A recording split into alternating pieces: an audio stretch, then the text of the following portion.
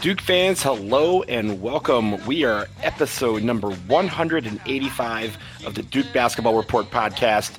We are coming to you over the weekend. We didn't have any games, but that doesn't mean that we didn't want to talk to each other and record some things for you. We've previewed this week's games against Pittsburgh and Syracuse, and we're going to do a little deep dive into the ACC in general and kind of who will make the tournament. But first, as always, I'm Donald Wine. I am captaining this ship this week, coming to you from what is an interesting Washington, D.C. right now.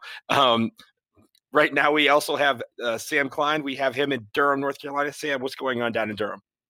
It's sleepy in Durham. As you noted, no basketball games this weekend. So it was a little bit of time off for us from basketball, and everything else is good, man. And from Atlanta, apparently now, unfortunately, in a world where UNC has won this decade, Jason Evans, how you feeling this morning?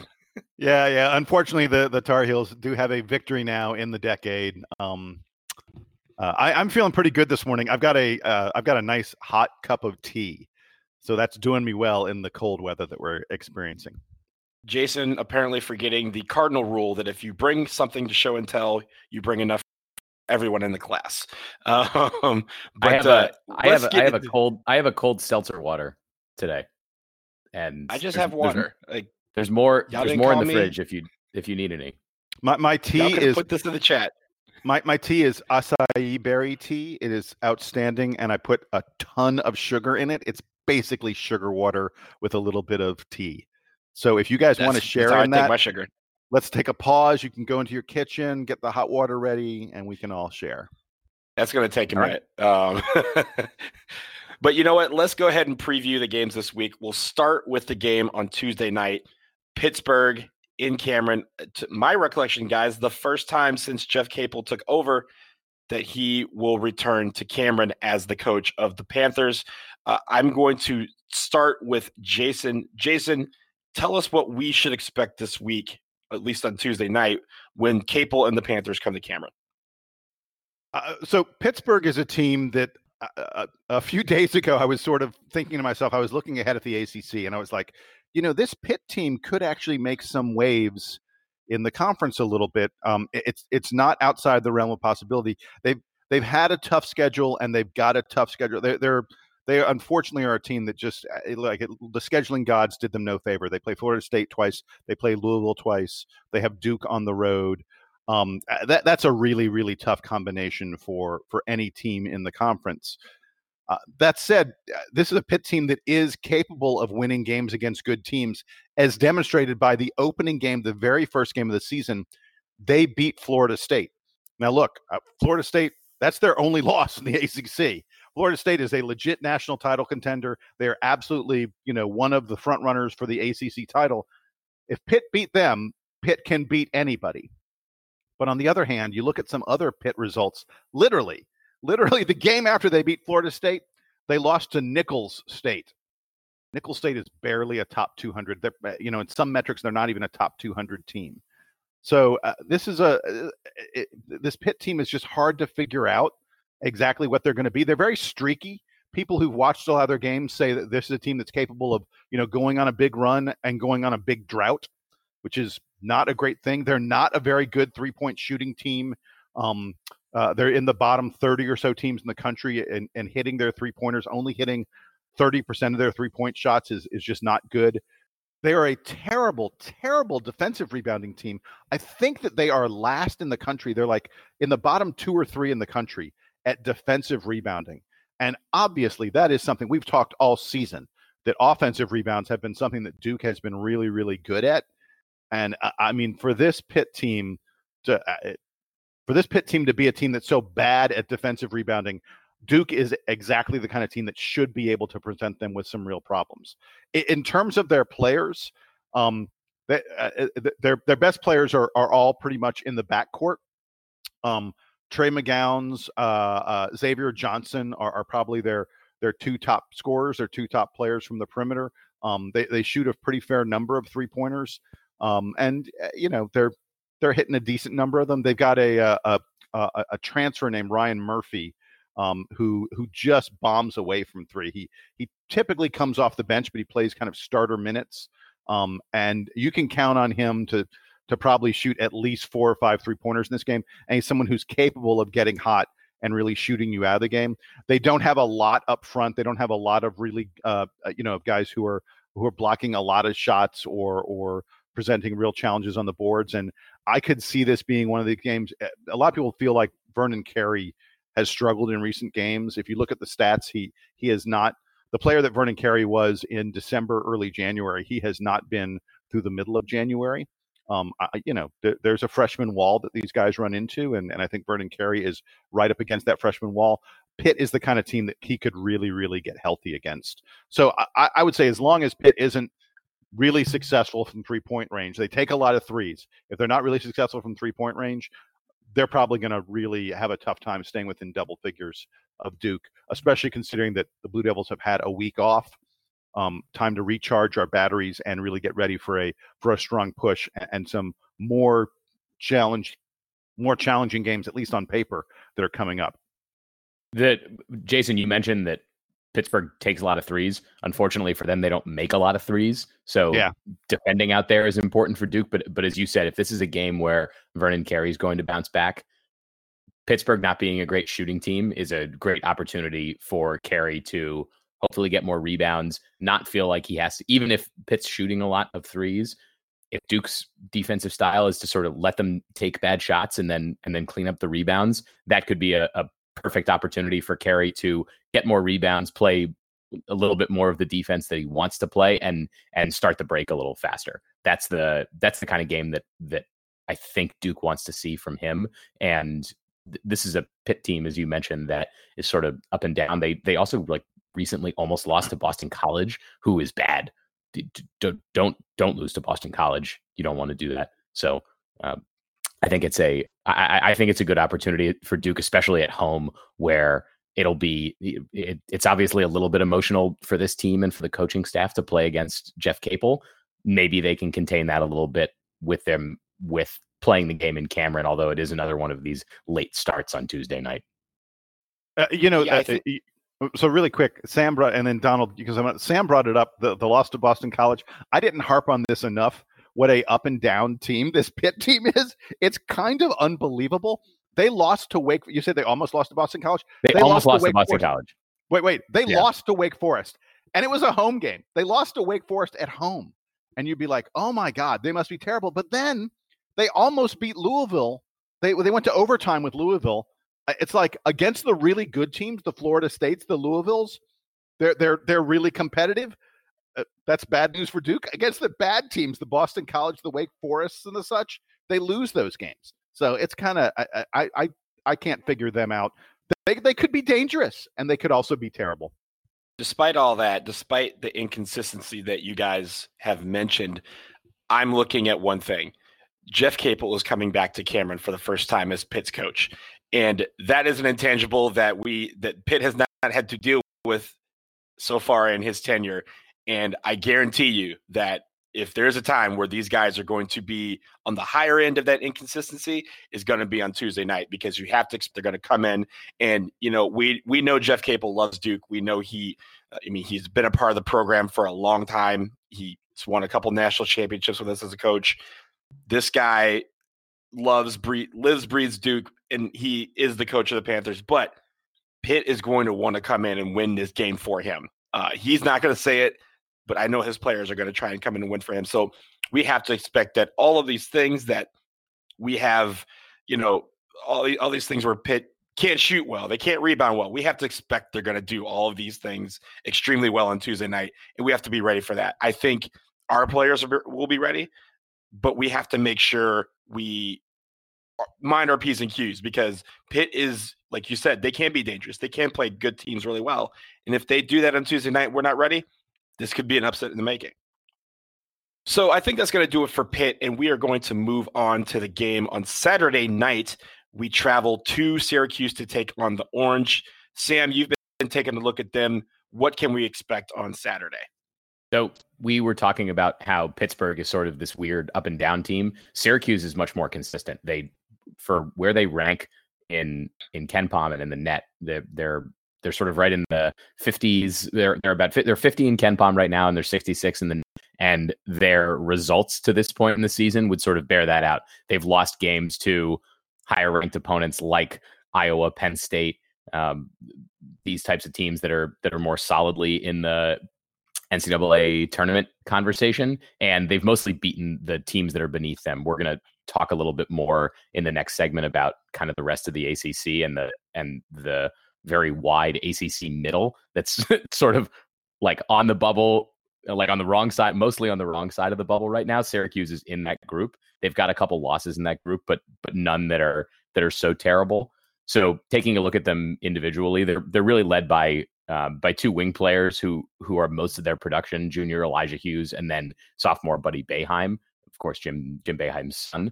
These are the guys who are kind of in charge of the offense, and the offense is pretty good for Syracuse. Both of these guys are better than 38% from three, so they're taking a lot of shots and making them. Again, in contrast to the Pittsburgh team we were just talking about. So containing the 3-point shooting for Syracuse is going to be important. And then, of course, on the defensive side of the ball, Syracuse is not great this year at running the zone. Their defensive efficiency is pretty well down in the rankings, but it is a different challenge, the likes of which Duke hasn't really had to play against this year. So just like we talk about every year when we're about to see Syracuse, it's what is Duke's game plan going to be? And because the Duke personnel change a lot every year, we sort of come in with only limited knowledge about how Duke is going to attack the zone, which players are going to be most effective. And I think because of the changing nature of Duke's offensive game, different guys getting hot at different times, I don't think we really know what version of Duke we're going to see on offense. The most important thing is to contain Syracuse's 3-point shooters, because that's where they can do a lot of damage. But like I said, they're strong against the bad teams. They don't have any of these big wins yet. Duke coming to the Carrier Dome. I think they still call it the Carrier Dome. Maybe they didn't they rename it? Didn't they get a new? I think it's still the Carrier Dome. Sponsor? They were talking about getting a new sponsor. I'll research real quick. All right, Donald's doing the research. Hang on, I don't care what Donald's research says. If it's the corporate sponsorship dome, I don't care. It's the Carrier Dome. It shall always be the Carrier Dome. Carrier Dome is a corporate sponsor name, so we can change that. That's okay. It is still the Carrier Dome. It's still the Carrier Dome. All right. Is it Carrier air conditioning? Yeah, it's Carrier air conditioning. I did not know that. I don't care. It's the Carrier Dome, which is great for a dome. You know, it's a very logical sponsor. Did you see that the total tangent? Did you see that the Brewers lost Miller as the sponsor name, or that Miller lost the sponsorship to being Miller Park anyway? Totally. They announced that last year when I was at a game at Miller Park. Everyone was freaking out.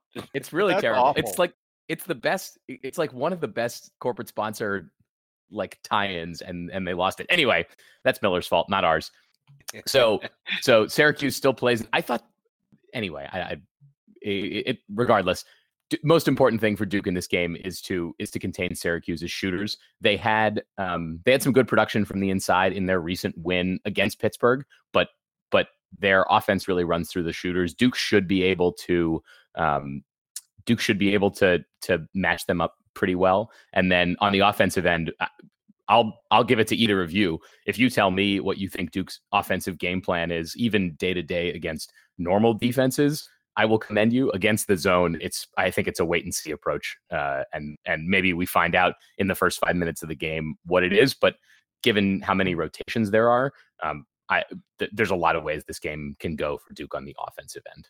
The great thing about the matchup zone is it throws many different looks at you. But the other thing is, on the offensive side, if you're facing a matchup zone, you kind of have to take what the defense gives you in the first few minutes of the game. So, it's not like a, packed in 2-3 where, they're going to be wings open and you can just shoot around it and hopefully you make all your threes. The matchup zone is going to be a guy that's still going to be in your face, but it deals a lot with communication and switch offs. So I think the idea is going to be to try and shoot over it, but it's going to be something where if there's an opening in the middle of the zone in the first few minutes of the game, Coach K is going to try and exploit that. Yeah. What I don't know is, and maybe Jason, you have an idea, is who the exact personnel are that are going to be performing that. Maybe Jason, do you have an idea for that? Yeah, and that's a huge key in this game. If you've watched Duke play Syracuse in the past, which we all have, what we generally try to do is you try and get a guy who's a smart decision maker and a decent passer and ball handler right there in the middle of the zone in the high post. That tends to be the spot that opens up, and you get the ball there, and usually they can see different angles of where to make things happen, either a pass to someone on the wing, a pass to someone in the low post, maybe even taking a short jumper themselves. So who is that on this team? You know who I would have pegged? I would have said that's going to be Wendell Moore. I think that would have been an absolutely ideal spot for him, especially because he was someone who was so capable of taking that ball and attacking the basket. I think it's probably Cassius Stanley with Wendell Moore not in there. And again, Cassius is going to, if you get Cassius in there, he is going to attack the basket. And that could be, I could see Cassius potentially having a huge game against Syracuse from that spot in the middle of the zone if he's the guy that goes there. Also, earlier in the year, Duke was doing a really nice job with Carey and Hurt, mostly Hurt, or Jack White, getting to that spot, feeding the high post into the low post. We talked about on the podcast earlier in the year that Duke was doing such a great job of going high, low post feeding. I could see Jack White. I could see Matthew Hurt doing a lot of that to Vernon Carey and potentially to Javin DeLaurier down low. This is one of those instances where I wish we had one more game to see if the Matthew Hurt from last week is still Matthew Hurt of this week, if he's still active on offense, finding his spots, because that might indicate that he is going to thrive in this game against Syracuse.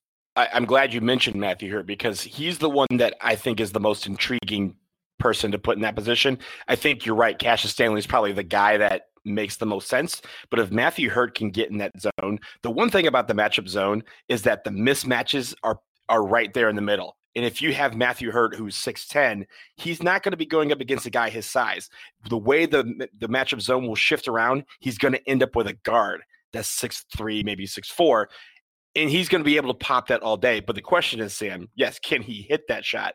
If we have the Matthew Hurt from last week, then the answer is yes, and we may see him more in that position. But if not, you're going to want the athleticism of someone like Stanley, who can shoot or also drive and create the mismatch on his own.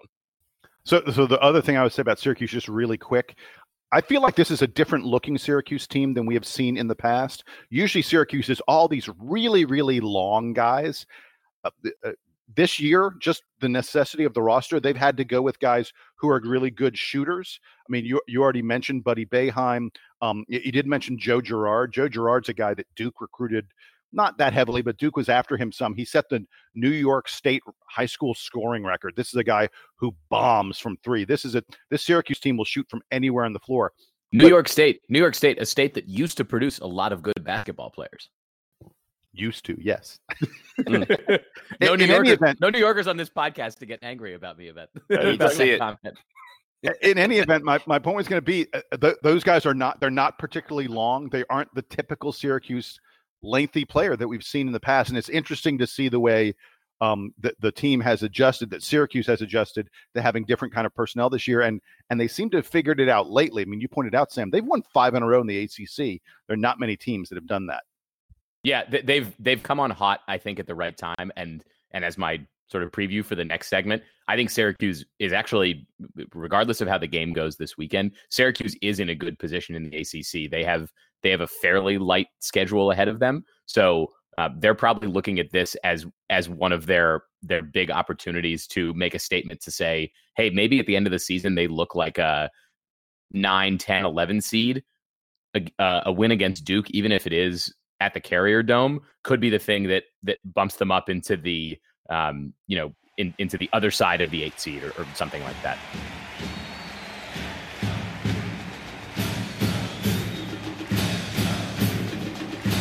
As always, this episode of the Duke Basketball Report podcast is brought to you by those fine gentlemen at Bird Campbell, PA, with law offices in Florida and Texas. For any of your business legal needs, Bird Campbell means business. Check them out at birdcampbell.com, and we thank them for their continued support of the Duke Basketball Report podcast.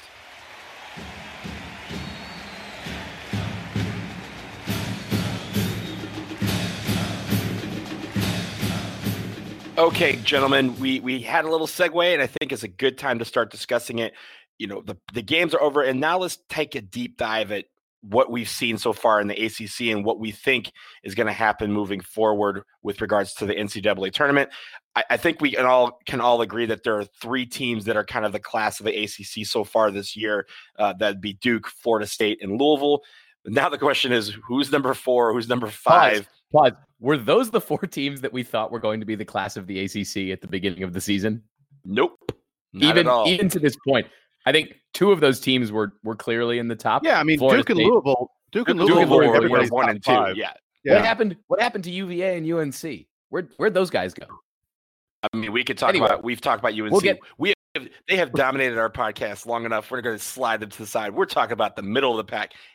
They can't even say they're the middle of the pack right now. That's not where UNC is these days. That's not where they are. So, I mean, yes, we are talking about teams like, Pitt, Syracuse, who are playing this week, UVA, NC State. There's a lot of guys that are nestled right there in that peloton. Who is going to be – I'll start with you, Jason. Who do you think is going to be the team that we see in that 4th and 5th position at the end of the season? So, and by the way, the reason we're talking about 4th and 5th is that I think the consensus is that the ACC is going to send 4, maybe 5 teams to the NCAA tournament, which is way different. I mean, look, in recent years, we've been guessing at, 8, 9 teams potentially making the NCAA tournament. And there is still a possibility, and it's not a crazy possibility, that the ACC only sends 3 teams to the dance, because all the rest of these teams keep on playing each other and losing games that you feel like they should have won. And as a result, they're all hovering around 500. And I don't think 500 in the ACC is not getting you in the NCAA tournament with the quality of the conference this year. In fact, remember, we're playing a 20-game schedule. I'm not even sure that 11-9 gets you in. It'll be close. If you're 11-9, you'll be on the bubble. I think if you're 12-8 in the conference, that's the mark. 12-8 gets you to the NCAA tournament, in my opinion.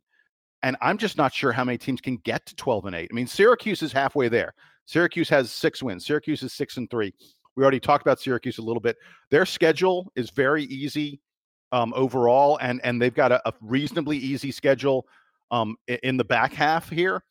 And so, Syracuse. But what's tough, Jason, for a team like Syracuse is, and this is what I was saying in the preview for our game coming up, they don't have that many opportunities, as none of the ACC teams do. They don't have that many opportunities for a really quality win. So they can keep beating up on the teams that are in the 60s, 70s, 80s in KenPom. I don't think that gives them a huge boost up into the NCAA tournament. Mm-hmm. But also, here's the other thing. We're as you guys mentioned earlier, we're dealing with an ACC that we're doing 20 games this year for the first time. And I think that's a dynamic that we haven't really experienced, and we think we can predict what's going to happen, but I don't think we really know. Here's why.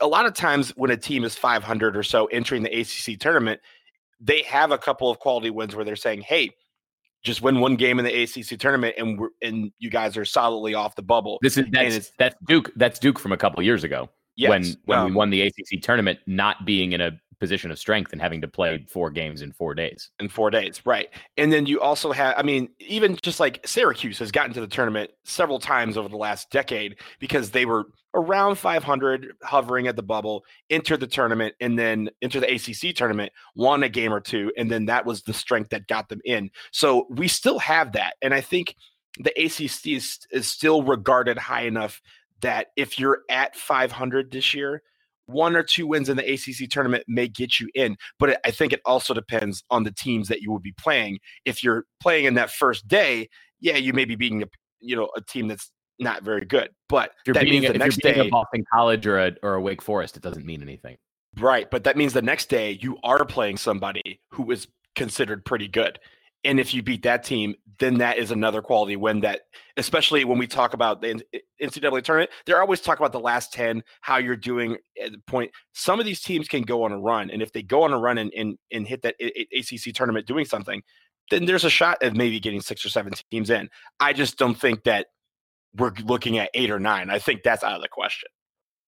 Yeah, look, Donald, it's clear. There's no way 8 or 9, even 6, I think it's just not going to happen unless, 3 teams get incredibly hot and just start winning all their games.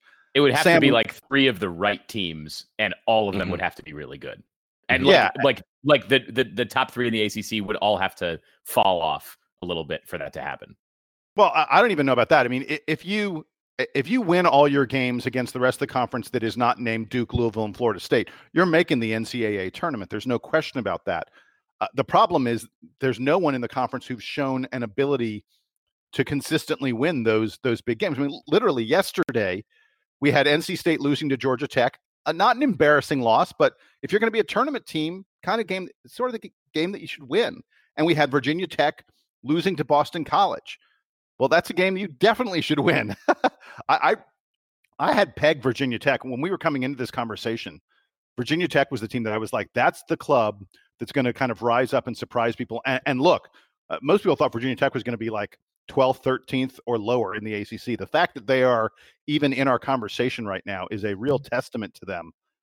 Their schedule down the stretch isn't super difficult, so I think they have a decent chance to maybe go on a little bit of a run here and maybe get close to the 11 or 12 ACC conference wins. But God, that game yesterday, that when they lost to Boston College, it's just every one of these teams, maybe with the exception of Syracuse, the past 5 games that they've won, but all these other teams, I keep on looking at them and thinking, oh, this is their moment. This is when they're going to start to rise up and separate themselves from the pack. And then it doesn't happen. I mean, you've got 1, 2, 3, 4, 5, 6 teams with 4 or 5 losses right now in the conference. It's the great unwashed middle. And I haven't seen anything from any of them that shows me this is a team that's going to be able to play consistently good basketball and become consistent enough to show themselves to be a tournament team. I guess it's Syracuse. Maybe it's NC State or Virginia Tech. Yeah, I was actually Virginia. About to say if Virginia can ever play any offense, it's Virginia, but they haven't so far. Both NC State and Syracuse have shown that they are capable of like beating the bottom. It's the beating the top that they haven't done yet, and they don't get that many opportunities. I think both Syracuse and NC State. Well, if we're taking this sort of in summary, Jason already mentioned Virginia Tech. I think Syracuse, NC State, and UVA all have ways into the tournament from where they stand right now, but all need to prove something. They're, probably right on the bubble or maybe on the slightly wrong side of it, but there's a lot of time left in the season. Sam, are you saying you think that you can't really make the NCAA tournament unless you have one of these high quality wins against a Duke? I think you have to have one, because they break down when the committee's looking at this, they break down your schedule into these chunks, right? What they call the quadrants. The quadrants. But I mean, wins against Syracuse and NC State, those are like top 50 teams. Virginia's about a top 50 team. I mean, wins against those kind of teams, even if you win on the road against a Virginia Tech, right? So or a Notre Dame. The road games matter for those teams. But let's see. I'm looking at NC State's schedule. I guess they've got a close win at UVA, which is I think is more impressive. Tier 1 win. That's a tier 1 win. Yeah, is more impressive than we give it credit for. That's one. But home against Clemson, home against Miami, home against Notre Dame, like that's the rest of their schedule. Otherwise, it's road losses for NC State. So one win for them that kind of stands out, and that's a win that you would want to put like second or third on your list of wins, as opposed to like this is the only highlight from their season.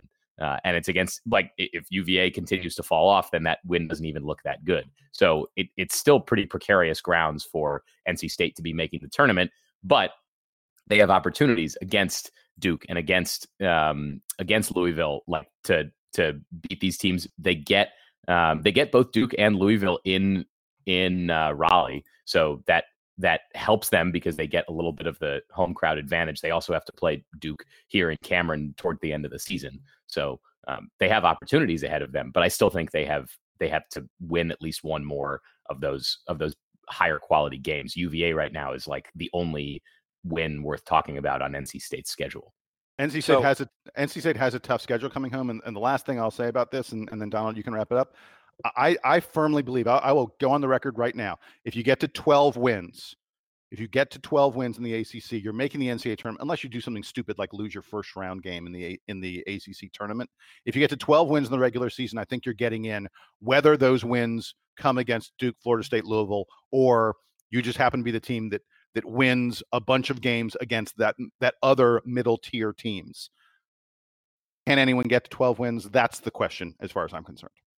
So to wrap it up, I think when we're looking at this schedule and we're looking at the 20 game schedule, I should say, I'm comparing this also not just the ACC, but the other conferences as well. We've talked so much this year about how college basketball as a whole is down. And when you look at some of these conferences, they're just as bad as the ACC is. It's about perception. And even, we have the dude, the Big Ten, the Big East, the Big 12, they're having good years. But if you look at some of these teams, the individual teams, they're not. Like, look, I saw Marquette. All the teams in the Big Ten that are good, all have bad losses. So yeah, everyone has a bad loss this year. Everyone, when you're looking at some of these wins aren't I guarantee you when they look at it, they're going to say, oh, these wins actually aren't that great, because again, I think as a whole, college basketball has been down this year. And I do think that the ACC has fallen, this year, but that's not saying that. I mean, I think the only conference that I could theoretically say has risen its level this year is the Pac-12. And the Pac-12 last year was terrible. So that is, everyone else has been about the same or worse this year, in my opinion. Yes, the Pac-12 was horrible last year, and they are, and they're fine now. They're decent this year. They're decent this year. Okay, have you paid attention to the Big Ten? There are 12 teams in the Big Ten. I'm serious about this. There are 12 teams in the Big Ten who had legitimate cases to make the NCAA tournament.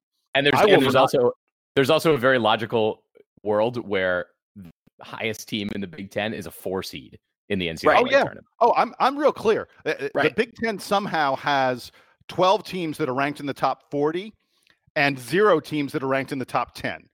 They don't have it. There's not a single, sort of national championship contender in the Big Ten.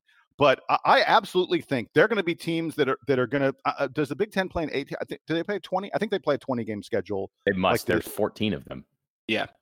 They're going to be teams that are going to be below 500 in the Big Ten who are still going to make the dance. We're talking about ACC teams need to go 12-8 in the Big Ten. If you can get to 9-11, I think you're making the dance, because there are so many. Because you'll be because you can be a 10 or 11 seed with that kind of record.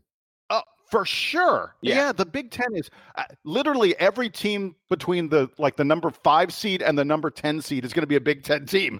Yeah, but I should say, I'm saying what I'm saying to say this. I don't think any conference really scares me, right? Like it's just like in previous years where everyone was talking about the Big East is so great. They brought in 10 out of 11 teams, and then all of them didn't make past the first weekend. This year it feels like that, where yes, the Big Ten could get 10, 11 teams if they want to, but none of them scare me, right? No team in the ACC scares me. We could lose to any of them, and we can beat all of them by 30. That is what college basketball is right now. Ready to here we go. I'm walking down the Big Ten according to the net rankings, right? Mm-hmm. Michigan State is the top team. Then Maryland. Okay, I think most people expected both of those teams to be pretty good. Mm-hmm. And the third best team. Give the numbers so people recognize the numbers, because the numbers are impressive. Like how many of these teams are in the top 30, top 40? Right. Okay. The other team that's in the top 20 of the net for the Big Ten, do you know who it is? There are 3. Illinois. Michigan State, Maryland. Nope. I'll give you a hint. You should guess this team last normally from the Big Ten. State. It's Rutgers.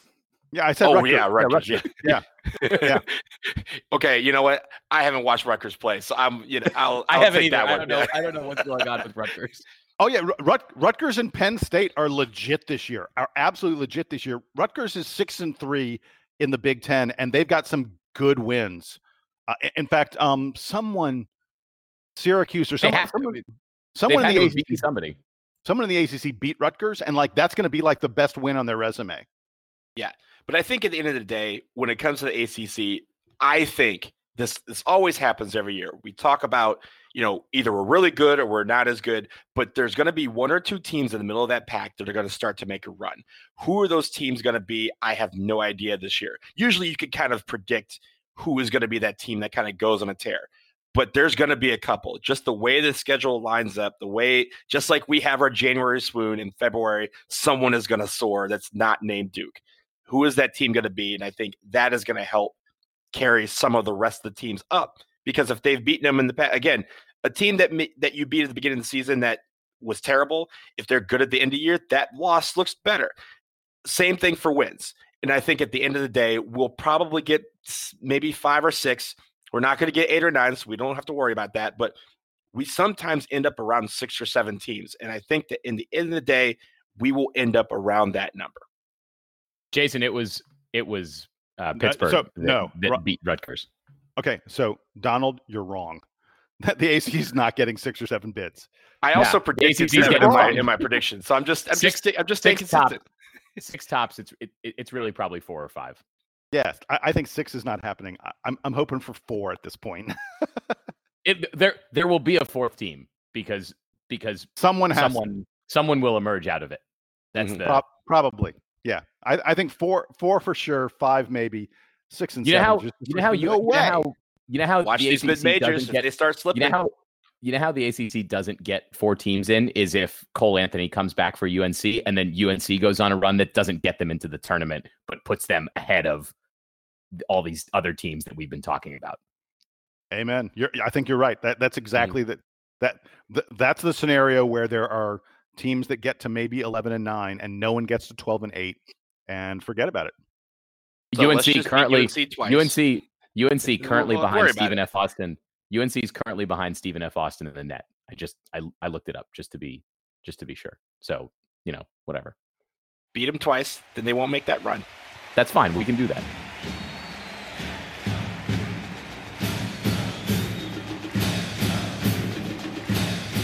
Okay, guys, for our last thing, we're kind of foregoing parting shots this week and kind of lumping it all into one last story. The NCAA president, Mark Emmert, said that, we're talking about paying players. We're talking about the consensus of whether we pay players, how we do it. And he had a really good address, at least, where he focused comments on this particular issue. Jason, I want to take it to you because you brought this to us and we were talking before the thing. So tell us about what Mark Emmert said and how that will affect the dynamic of college basketball. So Mark Emmert Thursday evening talked about, to the end, it's like some NCAA leadership committee of some sort. Basically his State of the Union. Right. Exactly. Thank you. Yes. And he talked about name, likeness, and image. And he said that there is a special committee that is working on how they work name, likeness, and image rules into the current NCAA rules, how they allow players to profit off their name, likeness, and image while not breaking the amateur model. And let's not get into a discussion. I actually think the amateur model probably should be broken. So, hey, that's life. But what I thought was very interesting was he said, there's a clear consensus that we must get these rules changed. And at the same time, though, there's no clear consensus about how we change them. And I want to be I'm like, Mark, you just stated the obvious that everyone knows. If you can't provide any other insight than that, I don't even know what you're doing, man. Apparently, the thing they're working on the most right now, they've broken it down into 3 categories: individual licensing, group licensing, and work product. Individual licensing would be Zion Williamson goes out and makes an individual sponsorship deal, endorsement deal on his own. Group licensing, which I hadn't thought about, which is a really interesting and I really like this idea a lot. That's the notion of the Duke basketball team. As a team, all the players get together and they do a licensing deal. Hi, we're the Duke basketball team. And then work product is where apparently the NCAA has been working the most. And that's where the player actually does something. Not just their name and likeness. So that's where the player maybe teaches lessons, where the player has their own business of some sort, or more specifically, where the player gets money for their social media following. And Mark Emmert said that work product is the place that's most likely to see changes in the future. And I actually think that's sort of to some extent, that's the easiest one to dip your toe in the pool, because it makes the most sense. I mean, the way we are right now, players literally can't earn money from anything. If there's a kid who's a great math student at Duke and someone says to him, "I'll pay you to tutor my child," you can't do the same thing if you're a basketball player. You can't tutor someone in basketball. You can't work at a basketball camp or anything like that. You can't coach a basketball team on the side. I mean, you can. You just can't get paid for it. Right. Exactly. Yes. Right. Yeah. To be more specific, you can do whatever you want. Right. You just can't earn anything for it. And obviously the social media following is a very big deal. The idea that Zion Williamson could not get sponsors for his social media feed, dude would have been making major bank if he could have. But it just seems ridiculous. I'm glad the NCAA is looking at this. It's definitely an area that feels like this is where they could start the process. It's also an area where for sure there's going to be problems if they really want to keep things on the up and up. I mean, if you allow folks to teach lessons, then some booster's going to say, "Hey, Zion, will you teach my son how to shoot free throws? I'll pay you $1,000 an hour." So it's problematic, but at least the NCAA is looking at this a little bit, and they're making some strides. I think the logical conclusion to this has to be like a total undoing of their model, as opposed to this incremental thing that Emmert is looking at. The question is, when do the incremental changes stop and the big changes start? That's where Mark Emmert probably isn't leading the organization anymore, and that they come to the conclusion that they have to have other people driving the new system here. But I don't think we're seeing that soon, because the college presidents who are ostensibly Mark Emmert's board of directors are under little pressure individually to make these wholesale changes. I think the one thing yes, it's good that they're looking at it, color me skeptical, and that they're going to do the right thing, or even get to a point where it'll match some of the legislation that's been passed in California and other places, or at least being considered in other places. And so I think that's the problem. I think my gut tells me that they're going to do something, but it's going to fall short, and then we're going to have to revisit this conversation again and again and again. That's what's the problem with the incremental phase of doing this, is instead of just wholesale making this change and really just ripping the Band-Aid off of the problem and putting a new one on, they're just going to try and put a little ointment around the sides and hope that this whole thing still sticks. That's the real issue for me, and they haven't shown so far that they're willing to make the changes that are necessary to make this problem go away.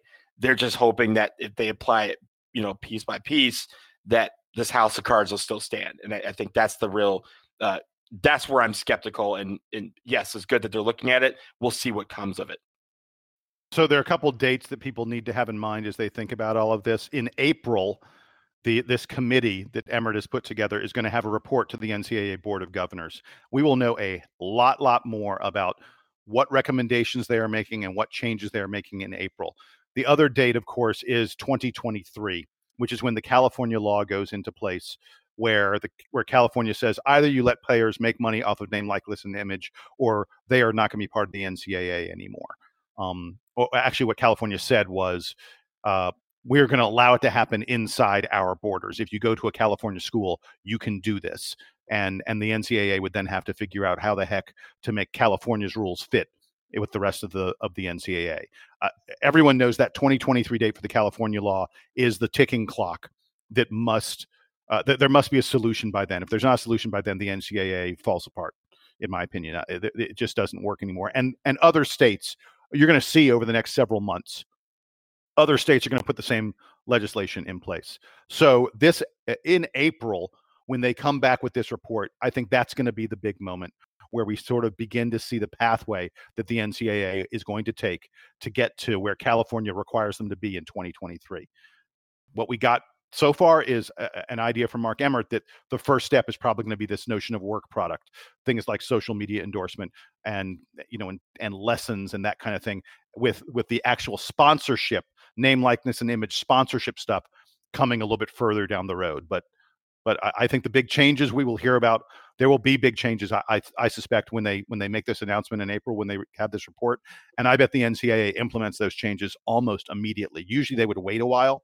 I think there's such a timeline working on them that right now that they're going to have to implement these things like for the next school year. So starting next fall, I bet you'll see some kind of way that players are making money off of work product. Well, I hope you're right, Jason. It'll be something that certainly we will watch over the next few weeks and months. But for now, I think that will do it for this episode 185 of the Duke Basketball Report podcast. As always, we would like to thank Berg Campbell for their sponsorship and for their trust in us. Again, thank you guys, Sam and Jason, for being with me this week. I am Donald Wine. For those of you out there, we will be back soon after probably next week after the games are done. But for now, Duke Band, take us home.